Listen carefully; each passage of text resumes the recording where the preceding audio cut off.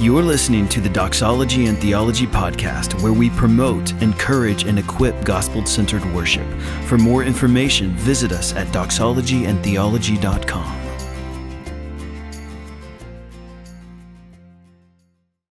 We never begin worship, we aim it. What we perceive to be just life happening is not. It's the pulse of worship, the shrapnel of worship, the blast side of worship. Life is just picking up the pieces. All of us, believers, non-believers, are facing some deity. We're all trusting in some Savior. Some glory has swept us off our feet, and this very moment, like a rabid animal, we are pursuing it. That's what life is. Worship is a rhythm of revelation and response. We see greatness and respond in reverence to that greatness. What permeates your sight dominates your life. The question is, what are you looking at? Numbers 21. God's people find themselves in a little predicament. Their whining has led to their chastening, and this chastening was like a nightmare episode of Man vs. Wild. Serpents appear, people start screaming, fainting, dying. I mean, come on, can we think about this story for a second like history and not sort of a felt board Bible story yawn machine? Your mom gets bit, your baby brother gets bit and dies. You get bit. The serpents disappear, the groaning yields to silence. Suddenly you see in the distance, a mob is forming around a pole. I hear if you look at it, you won't die, one girl says to you with a measure of hope. Curious, determined, desperate, you jog, you run, you join the crowd, you stop, and you lift your eyes. And with every passing second, you feel the healing flow through your veins as you had felt the venom flowing before. You look, and you live. This bronze serpent on a pole. Why? Have you ever thought about it? Why did God do it this way? Right? He's all-powerful. Couldn't even just said a word and kind of fixed everything and maybe turned the snakes into cute little puppies or something? All right? Why did he do it this way? John 3. As Moses, Jesus said, as Moses lifted up the serpent in the wilderness, so the Son of Man must be lifted up, that whoever believes in him may have eternal life. It was a parable. This historical moment was a parable where God is teaching us what faith is like. He's teaching us what worship is like, and if you'll allow me the freedom, he's teaching us what a worship leader is like. It's Sunday morning. They enter. Immortal souls, shaking hands, shooting the breeze, sipping the hot brown nectar of life, having walked this week through a world of slithering sins that so easily entangle. Having been bitten, disillusioned, and now they're here. They come, we come, searching for a Savior, for glory. The countdown clock ticks. That troubadour prophet arrives onto the stage, shoulders his oddly shaped instrument of choice, and dares to approach the microphone. The hour strikes, the service begins, and the worship leader, that little Moses, takes his pole and he lifts up a hooky chorus. A great production. An inspiring talking moment. A charismatic personality. An idol. A tragedy. Because what should have been the pole became the thing on the pole.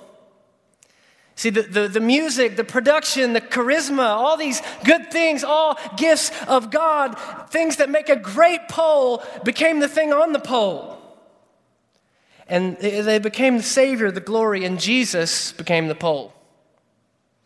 A means to an end. Our end. My friends, preachers, worship leaders, little Moses, standing before you every week are immortal, dying people. Souls thirsting for greatness, for a Savior, give it to them. Give them the greatness. Give them the anti-venom of the soul, the exalted, bloody Lamb of God. Give them the glory of God in the face of Christ. That's what I think about when I walk on the stage. I think if I don't make him high enough, if I don't make him glorious enough, if I don't lift him high enough, the people in the back are going to die.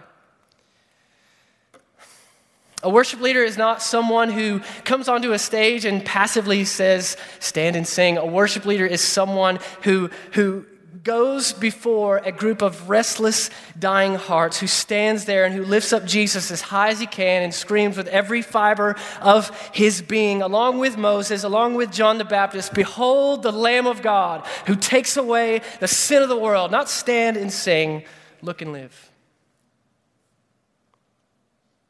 Let's dig in a bit here. Let me ask you, who or what is the hero of your worship set?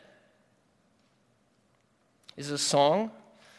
Is it a talk moment? Is it your energy? Is it an emotional moment? Is it an odd response from the audience, congregation, that finally validates you? Is it a powerful liturgical tradition you employ? Is it your theological prowess or intellect? Or is it Jesus Christ, the Son of God? If he's not the hero, let's ask ourselves, why isn't he? Perhaps Jesus isn't the hero on our platforms because he's not the hero in our hearts. We've forgotten our need for him personally. We've lost sight of our own desperation, so idols have crept in. Functional saviors, other heroes, so naturally, right, we glorify what we see to be glorious. We display those heroes, those idols on the Sunday morning stage. Our voice, our charisma, our intellect. Or, maybe for a group like this, maybe I shouldn't ask what the hero of your worship set is. Because I feel like this is the group, man, you guys get it right. This is kind of the doctrinally sound group, right? This is kind of my gospel-centered, Christ-exalting, insert your favorite Piper hyphenated phrase you want right there. Friends, right? You guys, maybe I shouldn't ask you what the hero of your worship set is, right? I feel like we get it right. Maybe I should ask, what's the hero of the worship set to you? And let's be subjective for a minute. I know us evangelicals, we have kind of so overcorrected postmodernism that we're kind of scared of everything existential. But when you walk off the stage, what are you thinking about? What are you hoping for? What are you worried about? Actually, one of the best ways to figure out what's stirring on in your soul, what's stirring down there, what you worship, is ask yourself that question: what do I worry about? When you worry, you're taking something, you're beholding something. You're taking something in your mind, you're turning it over and over and over and over and over. Are you anxious over whether the show went according to plan? Or are you asking, man, I hope that moment really landed? Or how about with this one, do you subconsciously need someone to come say something? Man, that was awesome. Man, great job, man, you're so theological.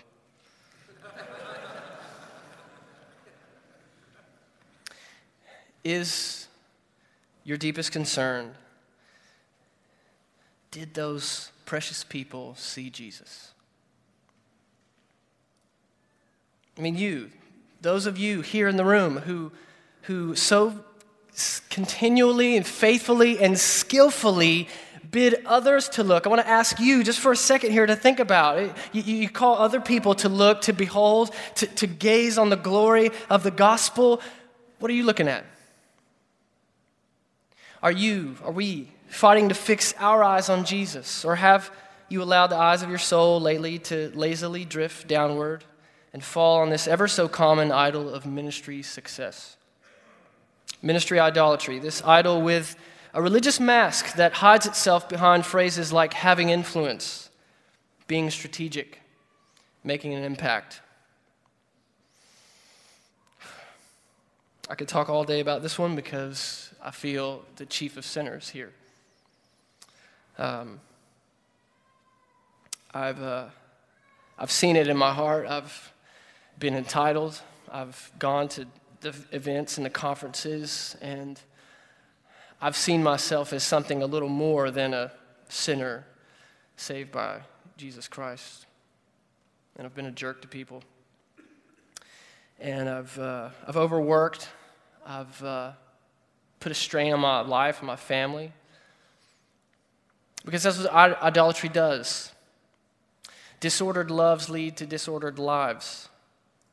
It wrecks your life, whatever the idol is. And ministry is an easy one to have.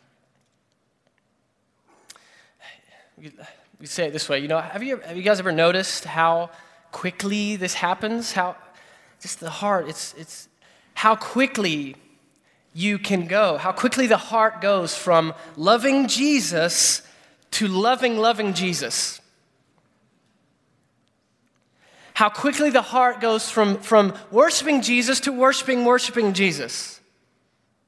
You notice that in the morning, like you're there and you're having a time with God, and it's just, something drops into your mailbox, and the first thing that I do, that I think some of us here in the room probably do, is not to sit and resonate on the thing and just to sit in God's presence, but the first thing I say is, I need to write a song about that, I need to tweet about that, I need to write a blog about that, right?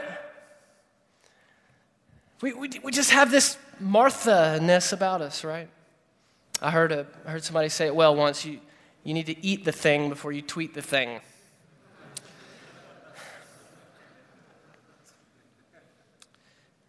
I want to bring this to a head here with an excerpt of a book by C.S. Lewis called The Great Divorce. And, I feel like almost like every evangelical sort of talk has to have a token C.S. Lewis quote. But, if we're going to have, I don't like trends, but if you're going to have a trend like quoting C.S. Lewis, I'm okay with that one, all right? This is from his book, The Great Divorce. And if you've heard this excerpt before, I just lean in. I feel like every worship leader and every pastor needs to hear this like once a year. A little context before I read. The Great Divorce is a story about a group of ghosts who are from purgatory or hell. You kind of don't really know. They take a bus ride up to the foothills of heaven where they meet spirits who are these great, solid, creatures who are worshipers of the one true God. They meet these spirits who urge the ghosts to journey with them upward to the mountains of glory. And what we stumble on here is a conversation that's happening between a ghost who had formerly been a painter and a spirit. And this is what we have. "God," said the ghost, glancing around the landscape. "God what?" asked the spirit. "What do you mean, God what?" asked the ghost. "In our grammar, God is a noun." Oh, I see. I only meant by gum or something of the sort. I meant, all this. I should like to paint this. "I shouldn't bother about that at present if I were you," said the spirit. "Isn't one going to be allowed to go on painting?" "Looking comes first." "But I've had my look. I've seen just what I want to do. God, I wish I'd thought of bringing my things with me." The spirit shook his head, scattering light from his hair as he did. "That sort of thing's no good here," he said. "What do you mean?" asked the ghost. "When you painted on earth, at least in your earlier days, it was because you caught glimpses of heaven in the earthly landscape. The success of your painting was that it enabled others to see the glimpses too. But here, you're having the thing itself. It is from here that the messages came. There is no good telling us about this country, for we see it already. In fact, we see it better than you do." "Then there's never going to be any point painting here?" said the ghost. "I don't say that. When you've grown into a person, there'll be some things which you'll see better than anyone else. One of the things you'll want to do will be to tell us about them, but not yet. At present, your business is to see. Come and see. He is endless. Come and feed." There was a little pause. "That will be delightful," said the ghost presently in a dull voice. "Come then," said the Spirit, offering it his arm.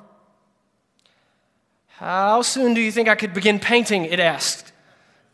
The Spirit broke into laughter. "Don't you see you'll never paint at all if that's all you're thinking about?" he said. "What do you mean?" asked the ghost.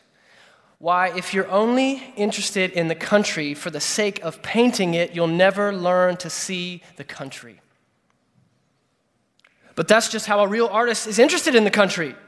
"No, you're forgetting," said the Spirit. "That was not how you began. Light itself was your first love. You loved paint only as a means of telling about the light." "Oh, that's ages ago," said the ghost. "One grows out of that, of course. You haven't seen my later works. One becomes more and more interested in paint for its own sake." "One does indeed. I've also had to recover from that. It was all a snare. Ink and catgut and paint were necessary down there, but they are also dangerous stimulants. Every poet, musician, and artist, but for grace, is drawn away from love of the thing he tells to love of the telling, till, down in deep hell, they cannot be interested in God at all, but only in what they say about him." I'm going to repeat that last line. Every poet, musician, and artist, and worship leader, and pastor, but for grace, is drawn away from love of the thing he tells to love of the telling, till down in deep hell they cannot be interested in God at all, but only what they say about him. Let me remind you today that being a worship leader will not save you. Being a songwriter will not save you. Being a well-known worship leader or well-known songwriter will not save you. Being at a big church will not save you. Maybe I've given us too much credit by calling us little Moses, when we're actually all just a bunch of sinners with a fang-shaped indention in our skin. What are you looking at? We never begin worship, we aim it. If you're not fighting to fix your eyes, aggressively aiming that worship of your heart and soul at the glory of God in the face of Christ, then perhaps it's drifted down to your work, your influence. You are not what you do. Brennan Manning reminded of a quote. He said, "Define yourself radically as a beloved child of God. Every other identity is an illusion."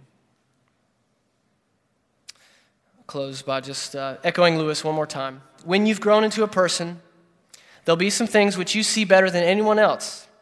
One of the things you'll want to do will be to tell us about them, but not yet. At present, your business is to see. Come and see. He is endless. Come and see. Come and feed. Look and live.